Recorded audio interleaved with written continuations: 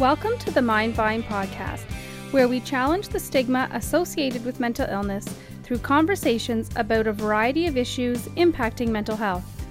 Here we bring you news, views, and interviews that intrigue, educate, and celebrate recovery. Leading us on this journey are the hosts of the Mindvine podcast, Daryl Mathers and Chris Bovey. Welcome to the Mindvine podcast. My name is Daryl Mathers, and I'm with my co-host, Chris Bovey in Curtis, Ontario. Chris, how are you? Very good. How's the golf game coming? Actually, that's the only good thing that's come out of this pandemic is I'm playing more golf. My game still sucks, but I get to experience how bad I am at golf more often because I really have no other options. Just takes one good shot. One good shot makes you come back. So. That's all I have is one shot. So no, it's going all right. Before we go any further, just again, this is the pandemic, COVID-19, and while a lot of us at Ontario Shores are in our basements and rec rooms or wherever we are, a lot of our staff are at the hospital, living through this with our patients, and really rising up to the occasion. It's been 3 months now; it's hard to believe. So, shout out to everybody on Ontario Shores. For doing that. Before we kind of get going, what have you been doing lately to keep your professional and personal life on track as you deal with the pandemic? It's hard, right? Because there's no separation of church and state at home. It all kind of blends into one. But I think it's just getting out. We, get out for a walk. I go for a bike ride around dinner time with one of my daughters. And so I think it's just trying to keep as normal as possible. I think work is interesting because you're trying to move certain things forward, but it is all hands on deck when it comes to the pandemic. And you got to be sort of looking at both of those things. But it's still been busy. Lots of things are happening and going on outside of the pandemic. But and then we have graduation coming up for my one daughter who's going into high school. So a virtual graduation will be the first time I've ever experienced that. It'll be interesting to see how that goes. Well, I know her prom dress was not virtual. It did cost a lot of money. That's funny. So, yeah. Well, I mean, it's been interesting to see the creative ways that people are kind of celebrating those milestones in life and trying to make the best of the situation. And it's no secret that was my segue into our next guest, who has been very creative in this pandemic because she's been confined to her basement for the last 3 months while being part of a national TV morning show. So our next guest is Kelsey McEwen. You might know her as the chief meteorologist for Your Morning on CTV. Kelsey, good afternoon. Hey. Nice to meet you virtually. Thank you for joining us. Hello. It's the afternoon and I'm still in the basement. Still. I was saying to Chris and to other people that when I told them we were going to be on the podcast, that whenever I think about how challenging this has been for me, my wife's working from home as well, and we have 3 kids, between 6 and 12. And everybody's going through something. I turn on the morning and I see you in your basement with your 2 small kids, and I'm like, things could be worse. Oh my gosh. Yeah. I would be lying if I said there weren't days where this feels like the greatest challenge I've ever been handed. But there's also so many good parts that have come out of it. And so, like any person, I think I'm trying to find silver linings where they happen. And even if it's like, hey, everybody ate all their food today, or like my kids got dressed today, like that's the silver lining. I will take it and I will run with it. And just so people, like when I say you're working from home in your basement, for people who may not be familiar, like there's oftentimes your kids just appear on camera, right? Like it's not as though it's sometimes like you're on the fly, you're trying to do your job, and then I'm sure we can't see, but somebody's pulling on your leg, and because eventually they do appear on screens, so it must be hard sometimes to keep your focus while you're in front of the camera and all these things are going on. Yeah, the hardest is my 2-year-old. My 5-year-old, he just wants to snuggle. So he's the one you often see as like huge human that I'm holding because he just wants to snuggle into me. It's my 2-year-old who he's got a lot of attitude and really knows what he wants to do in the world, which is not anything I want him to do. So that negotiating while I'm on TV is challenging. And he also doesn't know how to be quiet. So he has got my gift of gab, and he loves to talk. So like this morning, I heard the door open, and my husband, who was sitting beside me, like goes to sprint to run upstairs to stop the tiny humans from entering the basement. Because the Paw Patrol had worn off. So there's no secret. It's like a lot of TV and a lot of snacks to keep them occupied, so that I can make it through the morning show. That's great. So my biggest anxiety was even just saying meteorologist during this podcast. but I'd love to find out how you got, I know you went to journalism. How did you get into this field, by the way? Oh gosh. So I went to journalism school and I became a reporter, and I got my first gig, and I was out in Saskatchewan, like right out of J school, which in the biz is journalism school. So I got my first job right away with the network, and I was in Regina, and I was working as a reporter, and I'm curious by nature. So that was a really fun job until I had to go to my first crime scene, and I had to talk to a family who had just lost a loved one, and everything was accidental in the end, but still as a reporter, your job is to be there and your job is to ask questions. And that broke my heart. And as you guys have seen, I cry a lot, usually on TV. And it's not easy to do a reporter's job and have that big of emotions. So I knew I was in the right tree. I was just in the wrong branch. And one day our weather anchor at the time had gotten a new job, and she had moved to what we were calling the Big Smoke. She'd moved to Toronto, and it was very exciting. And my girlfriend at the time, she, my best friend, she was the one who had to fill in for weather anchoring, and she hated it. Like, she's now working in London. She is a correspondent. She is hardcore journalism. So she hated filling in on the weather. She's like, Kelsey would love to do this. And she kind of volunteered me. I was like, actually, I would. I'd love to do, sure, let's try it. So I started filling in, and then I never stopped. And then eventually I was just like, I can't do this. I can't do the weather and not know what I'm talking about. Because that's actually how a lot of weather people start, is they just kind of get thrown into it and you really don't know what you're talking about. So anyway, I registered for Mississippi State University's meteorology course. And by trade, I'm an operational meteorologist, which just means I've done a little more calculus in the program. But I took that over 3 years by correspondence, and in that time frame, I got married and I got pregnant and I had my first son, and I became a meteorologist. So from there, that was 2015. I wrote my certification exams, and then here I am now, 5 years later.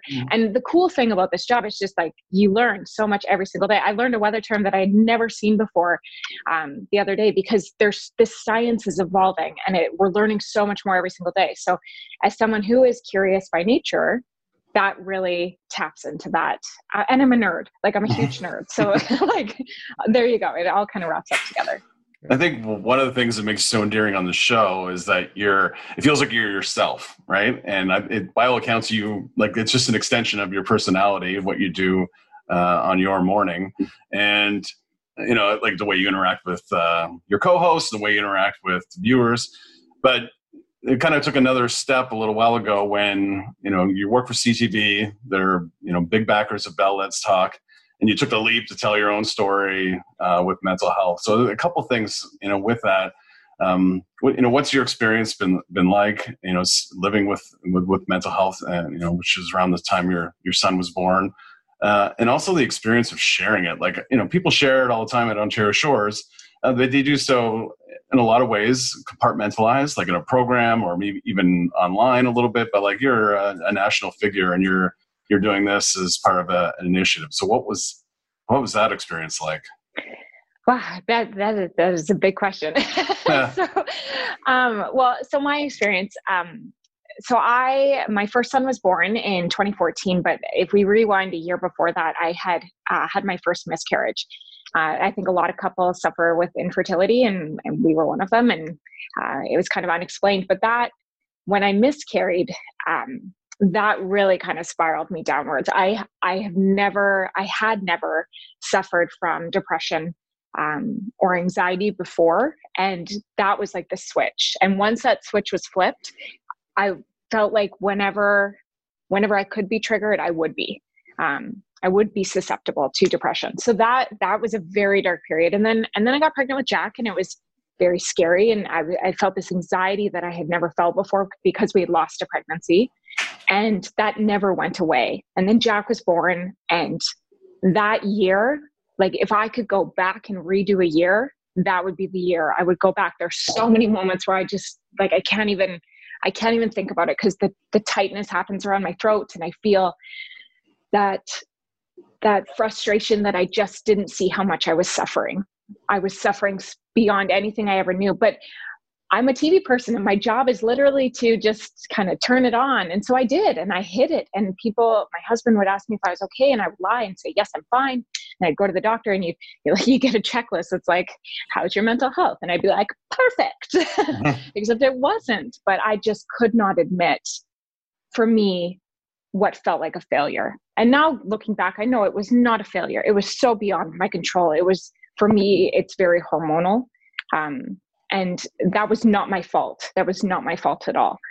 And for me, when I stopped breastfeeding, that's when the fog began to lift. And I had met a group of friends in that year in my prenatal course when I was pregnant, and then kind of had continued that friendship through that year of maternity leave. And all of a sudden, one of them, Barb, said to me, it's like you're a different person. Like you're so bright and happy and you don't worry about things. And I realized, oh my gosh, she doesn't know me. She's only known me with postpartum depression. And that like floored me. And so from there, it was a lot of conversations with my family and my husband and my mom and my best friends. And I realized the more I talked about it, the more people looked at me and they thought, you? But no, like you're so happy and you've got this perfect life and you're young and you're healthy and you're suffering. Oh my gosh, if you're suffering, it must be okay if I'm suffering too. So from day one, I got this overwhelming response of like, thank you for sharing.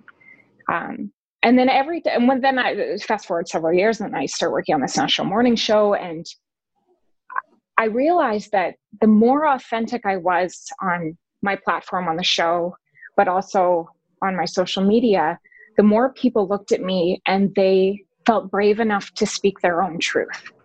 And so it's terrifying. Every time I post something, it is terrifying. And I get sweaty hands and I get shaky and I think, oh, am I doing the right thing? And then the messages start coming in. And I realize, one, I'm not alone and I'm normal, quote unquote, normal. But also that they're okay too. And that this is part of the human experience, and it's a crummy part and it's kind of the hardest part, but it is part of the human experience. And we have nothing to be ashamed of because we all go through it at some point or another. And if we haven't yet, we probably will, or we know someone who will. And the more we talk about it, the less alarming and frightening it is when it happens. For me, I had never considered that I could suffer. And then when I did, I was shocked and scared and I hid from it. But I hope that by sharing my story, someone else won't be surprised when it happens and they'll talk about it and they'll ask for help, because I don't want anyone to kind of go through that alone like I did.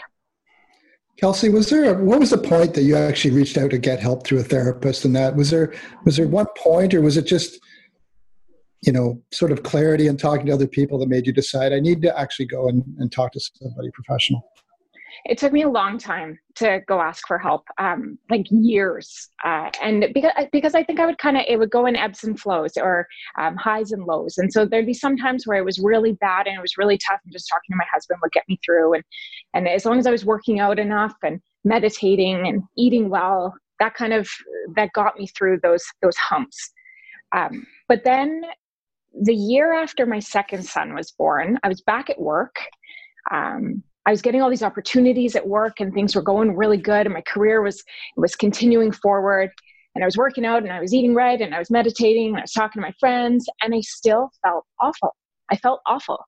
And I could not see the good. I could not get past the things that were holding me back. And I was driving home and I was on the 401, which is a big old highway in Ontario, and it's super busy. And I was holding the wheel with two hands and I was just sobbing on my way home, and the tears could not stop. And I thought, I can't do this anymore. Like this, I can't do this on my own.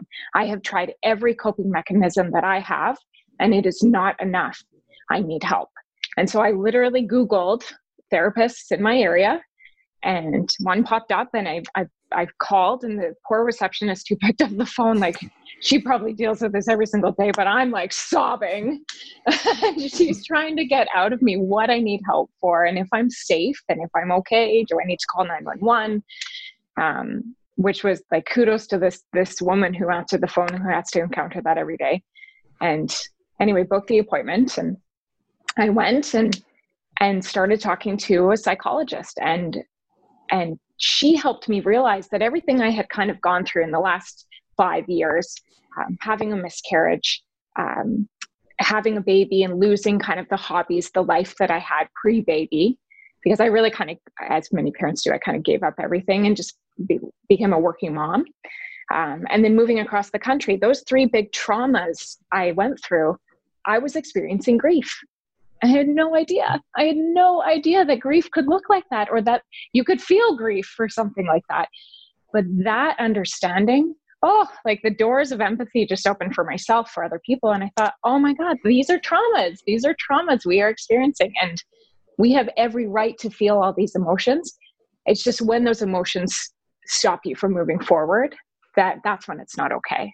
So yeah, so that was my journey into therapy. It's amazing that, you talk about that, the process of going through that and working through it, and then the public piece. But now you mentioned your mental health issues kind of in passing. I think I don't know if it was today, because every day feels the same right now, but it was.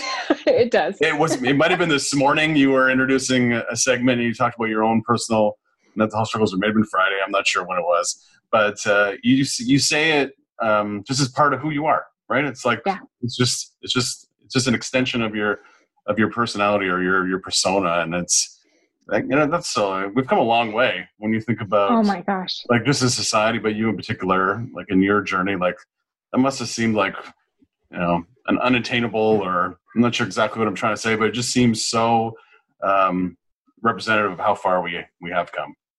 It does. That reminds me. So when I was working in Calgary, that was my last job prior to this one, and that's my hometown, Calgary.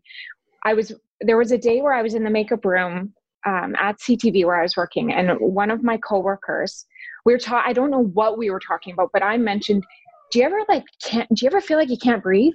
Like, does your chest ever feel so tight, like you just can't get a breath? I'm feeling that right now. She looked at me and said, Kelsey, that sounds like an anxiety attack. And the shame I felt at saying that, I was like, no, that's no way is that anxiety. No. And I shut it down immediately. And now today I'd be like, I'm feeling anxious. Like, this is what anxiety feels like for me. And immediately I would identify, I'd say it on the air. I'd say it right now. I'd say it to my children. I'd say, Mommy's feeling anxious. Because I'm not afraid of it anymore. The more afraid of it I was, the more quiet I was about it, the bigger it was and the more power it had. And now today, like, it's not a bad thing that I feel like. It's actually a wonderful, in some ways, it can be a wonderful warning sign that this doesn't feel good for me. This feels uncomfortable for me. And maybe I need to look at whether or not I should be doing it. And sometimes it's just useless, and it's and annoying more than anything. And I just say, okay, this is my body's natural response, and it's not helpful. And I'm like, thank you, but no. And then sometimes it's okay, Kelsey, you got to pick up the phone and call your therapist, and you got to make an appointment. So now that I'm able to just kind of live alongside it instead of fighting it, I realize that I can be anxious and happy, and anxious and sad, and anxious and a good mom, and anxious and adventurous. I can be anxious in all these things, and I don't have to just be anxious, Mm-hmm. Does that make sense? Yep. Yeah. So I want to, Ontario Shores, so I don't know if you know, we have one of the only eating disorders units of its kind in Ontario. So I want to switch to a bit of the, in the media, the body shaming issue that came up. And I loved your tweet. It was kind of like a homage to Fight Club, the 2 rules of my body is not your concern, my body is not your concern. Yeah. But I want to, I really want to touch on that because, and maybe we'll get into sort of bigger political things after, but we're seeing that a lot, and I've seen, Billie Eilish and different celebrities pushing back on body shaming. I wonder if you could talk a little bit about that incident, period in your life, and what you're trying to do to sort of push the narrative in a positive way. Sure. Well, like, it comes with the territory. You work on TV and people look at you and they create an opinion. And I hate that. I'll be totally honest with you guys. It's my least favorite part of the job, because how I look is the least interesting thing about me. And I don't like talking about how other people look. I don't like talking how my children look. I don't like talking about how I look, because it just doesn't matter. I saw this great post one time, and I can't take credit for it, but it said, you know how you talk to your daughter about her body? You don't. You tell her how it works, because that's what our bodies are there for. It's a tool for us, but that's not the world we live in. And I grew up in a world where there was one look that was valuable, and it was tall and skinny and young. And I think so many of us see that and we think that's what I have to be valuable. And as I'm getting older, I'm better at reminding myself that that's not true. Our value is so much bigger than that. But as a TV host, there's a lot of value that gets placed on how I look. In fact, the number one piece of feedback I get is how I look from the viewers, whether they like it or they don't. And the incident you're talking about happened when I was pregnant with my second son. So when I was pregnant with my first son, I worked in a local market in Calgary, and it's a smaller audience, and so you have less feedback. But on the national scale, there was a lot of it, and a lot of it was very positive, which I try to ignore too, because you can't let the positive build you up, because then the negative tears you down. But I did get some negative feedback, and one day a man tweeted me or tweeted the show, which we see all the tweets anyway, so it didn't really matter. But he tweeted and said, "Your maternity wear is disgusting." Now, at that point, I was like 8 months pregnant. So like, there is no hiding the fact that you're growing a human and your body has changed. But no longer was I this ideal image. I had a big old belly in front, and I was so mad at that point. I mean, the world wasn't what it is today, but we were starting to talk about social injustice more and more. And I tweeted him back and I said, if that is what you see in the world as the problem to fix, like, you need to reevaluate what your issues are, because the world is dark and it is scary and it is messed up. And how I look is the least of our concerns. And one of my producers, Tyler, he helped me kind of put all my thoughts together for the TV side of things when we talked about it. And he said, what if you say, my body is not your concern? And I thought, yes, that's it. My body is not yours to take personally. How I look, that is not yours to own. What I choose to do with my body, that is not yours. That is mine. And that has served me so well. So many women have messaged me over the years now saying, I've used that line. And I say, yeah, girl, you did. Yeah, you did. Because, like, so many times the issues that you see, especially online, stem from people taking things personally that have nothing to do with them. And if we can move past that, if we can talk about the more interesting things about each other, can you imagine what good we could do in this world? But instead we're stuck on, oh, her roots are showing, or, oh, she's gained weight, or like, she got a pimple. Like, who cares? Who cares? Did I set you up with the weather? Did I make your day better by telling you the good news? Yep. Yes. Then I've done my job. Absolutely. There's a couple times, like the one time Chris has mentioned, where you challenge, kind of people on social media a little bit for, not necessarily for their views on you, but like how, I think there was one time where you were upfront about your struggles with fertility, and somebody was saying, made a comment about whether you were guessing whether you were pregnant or not. And I really liked how you called them out, but you didn't shame them either. You blacked out their name and you said, you know what, this is really an insensitive comment. I wish I was pregnant, or something to that effect, that, it's really not their place to make that kind of comment, right? That it's not necessary. Mm-hmm. And so I wonder how do you manage this? Because I think about my own social media channels, which are like, a small sliver of what your audience, right? But whenever I post something, I'm like, okay, don't be too political, because I don't want my uncles who are super conservative to like crash my Facebook feed, and I don't want to offend that person, because I go through this process in my own little, social media world.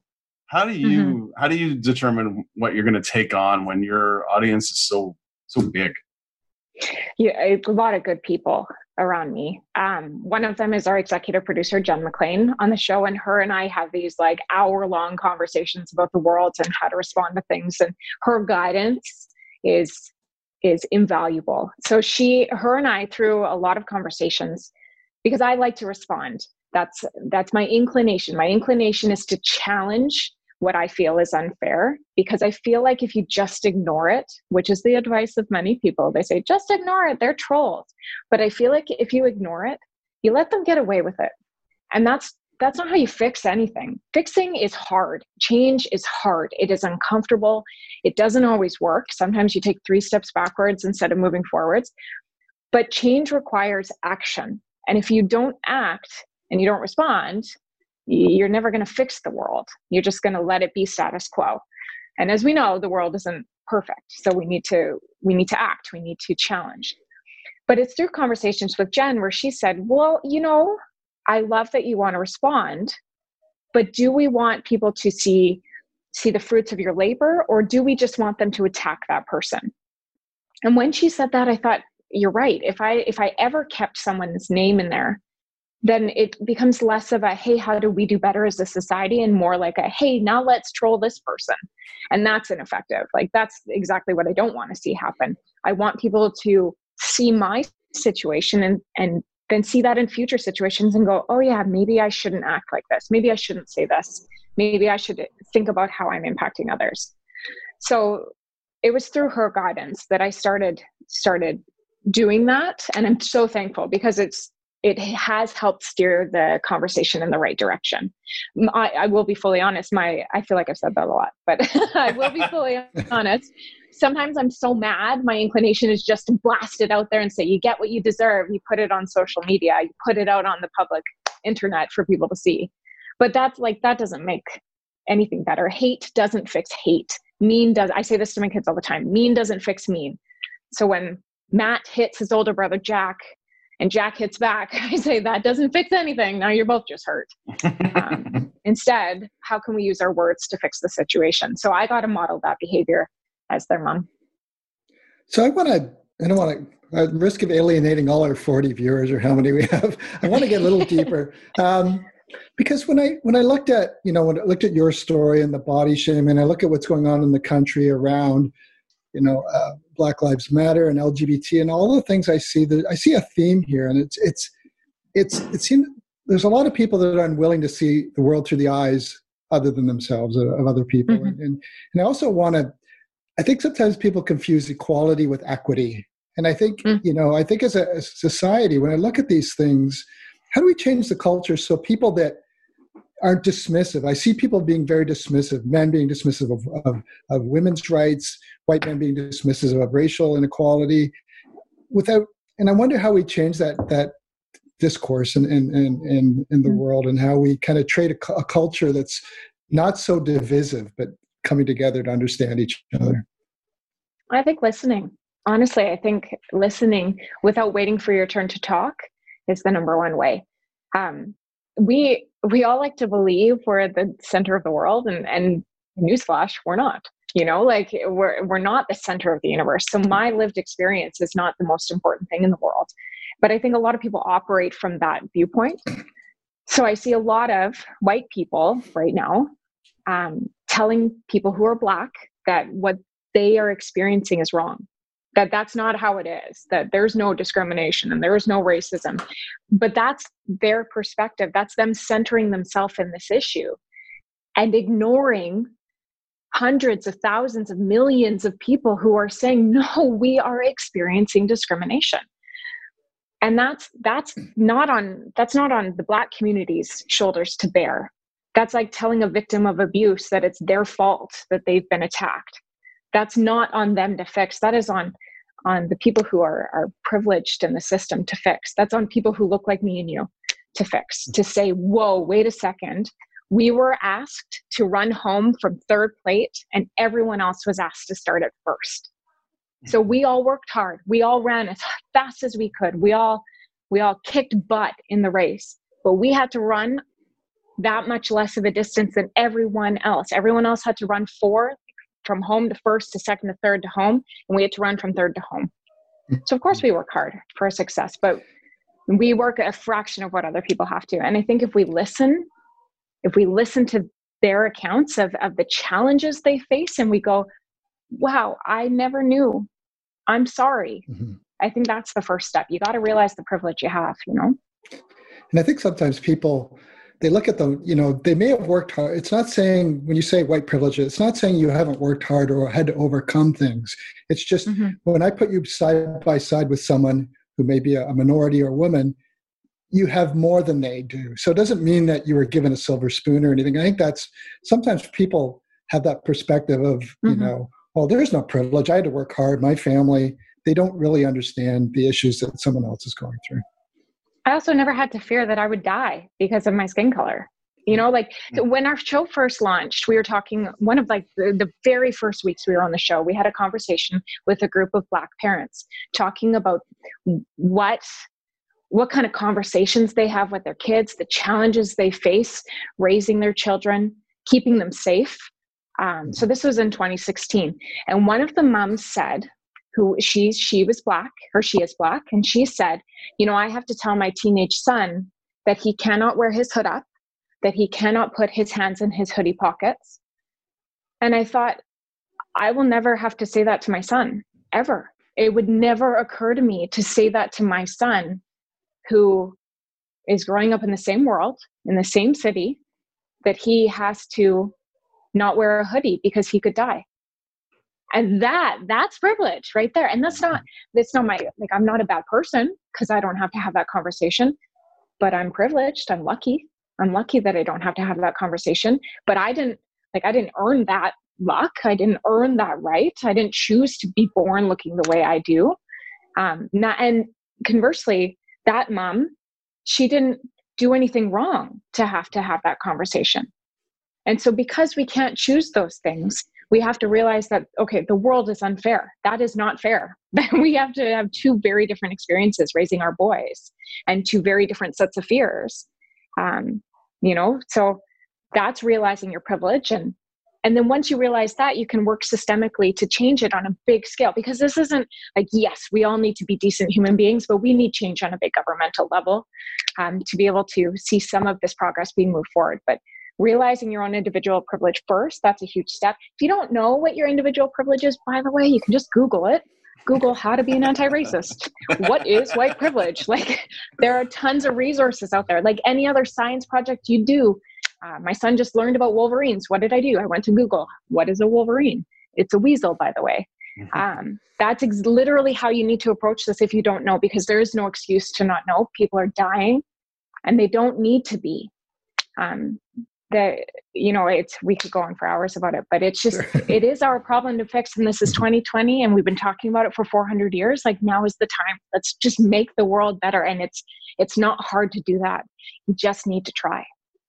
Yeah, I think it's been going on for years, but it's never felt this more uncomfortable, which I think is a good thing. Because it's not just a certain area or race or demographic that feels uncomfortable. I think we collectively, as a world, we feel uncomfortable for a variety of reasons. We all have our own stories, but it's interesting to see how this has played out so far and how it will. Like, hopefully, I mean, the momentum seems to be headed in that direction. But it's going to be people like you, like your show, like, you know, journalists in Canada, across the world, that are going to be telling the story. It's going to be an interesting time. Yeah, and also understanding that, like, people like me and our show, that right now it's not my voice that needs to be heard by any means. Like, I am not the expert here, but I have friends who are. Friends like Kayla Gray, who works at TSN, who is an incredible woman who is Black, and she has a powerful story to tell. Her voice is what needs to be listened to right now. For all the people who are so quick to, like, write out their story and write out what their experience is, if you're not experiencing that discrimination, right now is the time to just pause, just save draft, and don't post, and just sit back and listen and amplify those other voices that deserve to be heard, that are just drowned out because there's so many other people talking, you know, like it's just not the time to talk, you know, it's the time to listen and to give the megaphone to, and to say, hey, everyone else, listen up, you know? Yeah. I wish we could have that pause function at our discretion for certain people. As we kind of go through this, but switching gears just a little bit, we've touched on social media a bit. And one of the things that I really find interesting is how honest you are on social media, not just about your mental health issues, but we were talking earlier, just yesterday, you were having a mom moment with anybody with small kids. I understand, we understand that sometimes it's just not your day. And I think you were on there for several minutes talking about just how you feel and just talk a little bit about those moments that we all have. And why would you post something like that? So yesterday, if you have yet to see me ranting while making eggs, it's a good watch. You should tune in. So yesterday, we've been in lockdown since the middle of March. It's just beginning to lift, but I'm still working from home. Kids are still not at school. My husband's still working from home. So we have a lot of time together, and my children are not very good at listening to me. Surprise. Shocker. I really thought they would be great listeners. I really magically thought that I would be the mom who they listen to. And that's not true. So yesterday, we're also in the midst of kind of needing to give up my 2-year-old Snap, which is awesome. It's super fun. So he is a not very nice person sometimes because he's very tired. And so yesterday he punched me in the face, and it sucked and it hurt. And I freaked out because I just had hit my limit. This was the 19th thing that had happened. And so I lost my cool. Normally I'm not a yeller. I really wasn't a yeller before COVID. And then COVID happened and I learned I'm a yeller, which was very humbling, It is what it is. So I yelled, and then I felt awful because he cried, and then my older son cried, and then my husband looked at me and said, "Do you need a minute?" And I said, "I need a minute." So they went outside, and I went inside, and I was like, "We're probably all hangry," which is what we call hungry, angry in our house.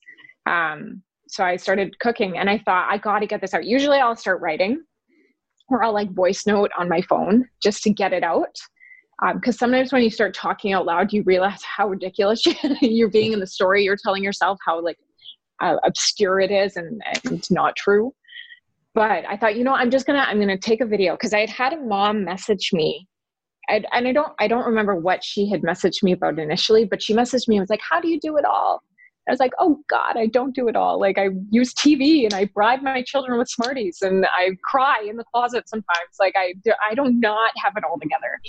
But I thought, if she has the perception that I have it all together and I'm as honest as I can be, maybe I need to be more honest, because I do not have it all together. And I don't want to give anyone the perception that that I'm the goal and they have to get up to the level that I'm operating at, because I'm a hot mess 90% of the time. I don't know what I'm doing.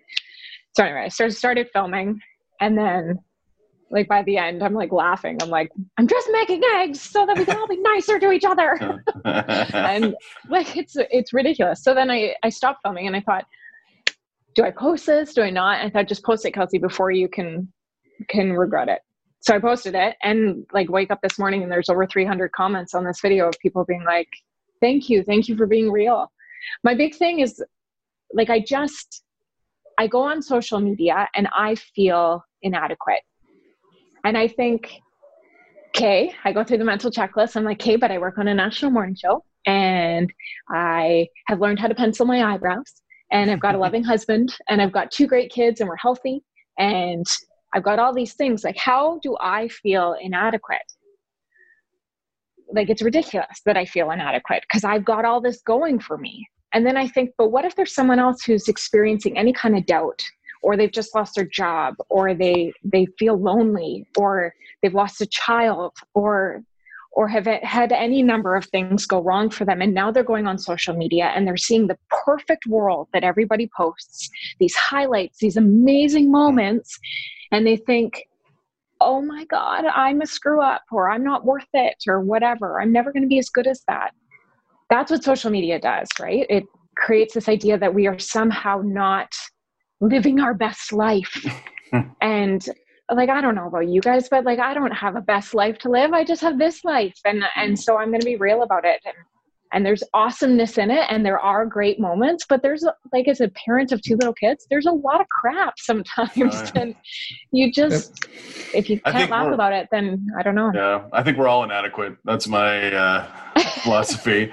But it's the one reason that stuck out for me is for those very reasons that you just described. It's, we cherry pick the best moments of our life for the most part when we put them on social media. It's the family together on a sleigh ride and everybody, but you don't show that you were screaming at them to get on the sleigh for 20 minutes, or somebody was crying, because they didn't want to go on the sleigh. Right. And we don't share enough of that. I don't, like, personally, I do the same thing, right? Like, it's like, I'm not going to post my weakest moments, where I perceive to be my weakest moments or my messiest moments, whatever you want to call them. But then conversely, when I see somebody like you do what you did yesterday, it's like, it's almost like a relief, or it's a license to feel like, I'm not alone, or everybody's in the same situation, right?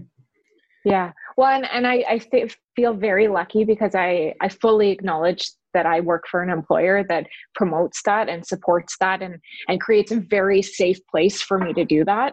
And I know that not everyone is that lucky. And so I imagine I give people the benefit of the doubt that they're sometimes afraid to share that because they're afraid of any repercussion, either from their employer or their friends or whatever. And I've got this circle that's there supporting me and lifting me up. But if I can be the person who maybe helps someone have that release in private, or maybe even online if they feel comfortable to, but if I can give them the strength to know that it is okay, and like, then I've done my job. I get tons of comments, but I also get tons of private messages where people, they don't want to say it publicly, but they say, thank you, I needed to see that. I needed to see that I'm okay too. And I'm the mom of a 19-year-old and a 21-year-old, and I freaked out on them too. And like, it's good to see that I'm not alone. Like, that's when I think, okay, my discomfort is okay. I said years ago, I was a storm chaser panel, and I was talking amongst my peers, and I'm not a storm chaser. I would be terrified to do that, but I love that they do it. So I have lots of photos and video and stuff to share. So I felt very nervous going into it because I didn't know what to talk about. So I thought, well, maybe I'll just talk about the things I often talk about, which is like trying to fight for change. And I said one time, embrace discomfort. And years later, I had one of the storm chasers come back to me and said that line stuck with him because every time he felt uncomfortable, he thought, no, wait, maybe this is just me being on the verge of greatness. Like, do you think it's comfortable for a volcano that's about to explode? No, it's probably uncomfortable. But then this explosion happens and it's magnificent.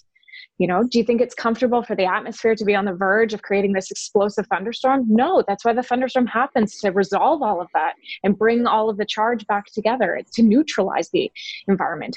But that discomfort in the moment before leads to this impressive display that is unforgettable.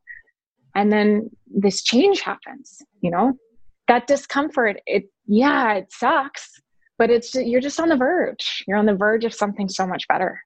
So yeah, I think when we post stuff on social media, we're worried how we're going to be judged. So I want to show the perfect family or the perfect picture of myself. Because I think people are going to judge me, and it becomes a competition. But I'm wondering, maybe the COVID with what you're doing, do you think this may even change the industry? That's been a pretty competitive, and sort of the broadcast industry. We got to put on the makeup and look our best and go out. But I think people love to see the real people behind the scenes. Do you think maybe as an industry, this will sort of change how? Yeah, no more haircuts. No more haircuts. Just seeing people as, people like that, right? People like to see people as their neighbor. As disheveled as we are. Yeah. Oh my gosh. Yeah. Totally. Well, like I've said, so if you've watched the show over the years, you'll see that like what you see now from my basement is a much dialed down version of me because I'm doing it myself. And I don't wear makeup in real life. So I just put it on for the TV because you kind of look sickly if you don't with all the lights. But I realized that I don't really like this kind of made up version of myself. I like me like this. I like me with a little bit of makeup on and kind of jeans and a nice shirt. And I weirdly am able to do my job just as well. So we've had this conversation as a team that when we all come back to real life, that I don't want to be wearing 4-inch heels, dress back. This is me. Maybe I now feel brave enough to do it. But more so, I think that we've shown that like you don't have to be impressive, and you don't have to be fake to be inspiring, or you just be you. We're all humans, you know? Perfect. We're almost out of time, and thank you very much for for making time to talk about so many things. This has been great. Oh yeah. One of the things that you do on your show now is good news, right? I think you've always done like kind of those feel-good stories, but specifically because there hasn't been any good news, you've made a point to kind of highlight it. And you touched on it, and like we can all feel it too, because as much as speaking from my own experience, it's been a trying time, professionally and personally. There have been some really good things in my life. Like I get to go play basketball or go rollerblading with my kids at lunch, which I never get to do, right? And just being done work a little bit early so I can do things with my kids. What's been the kind of the good news in your situation? What's come out of your basement living or basement dwelling life that you're going to cherish once things kind of return to normal? You know, it's the friendship between my boys.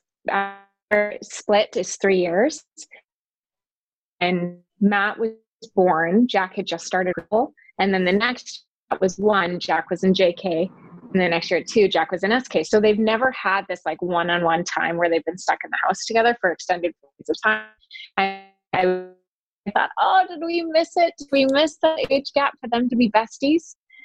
But this, I mean, the two of them now, like they, don't get me wrong, right? It's like the World Wrestling Entertainment in my house, they wail on each other, but they also love each other in a way that they never have. And when Matt she's doing right now, wake up. And then when Matt wakes up, the two of them they are as thick as thieves. And so I'm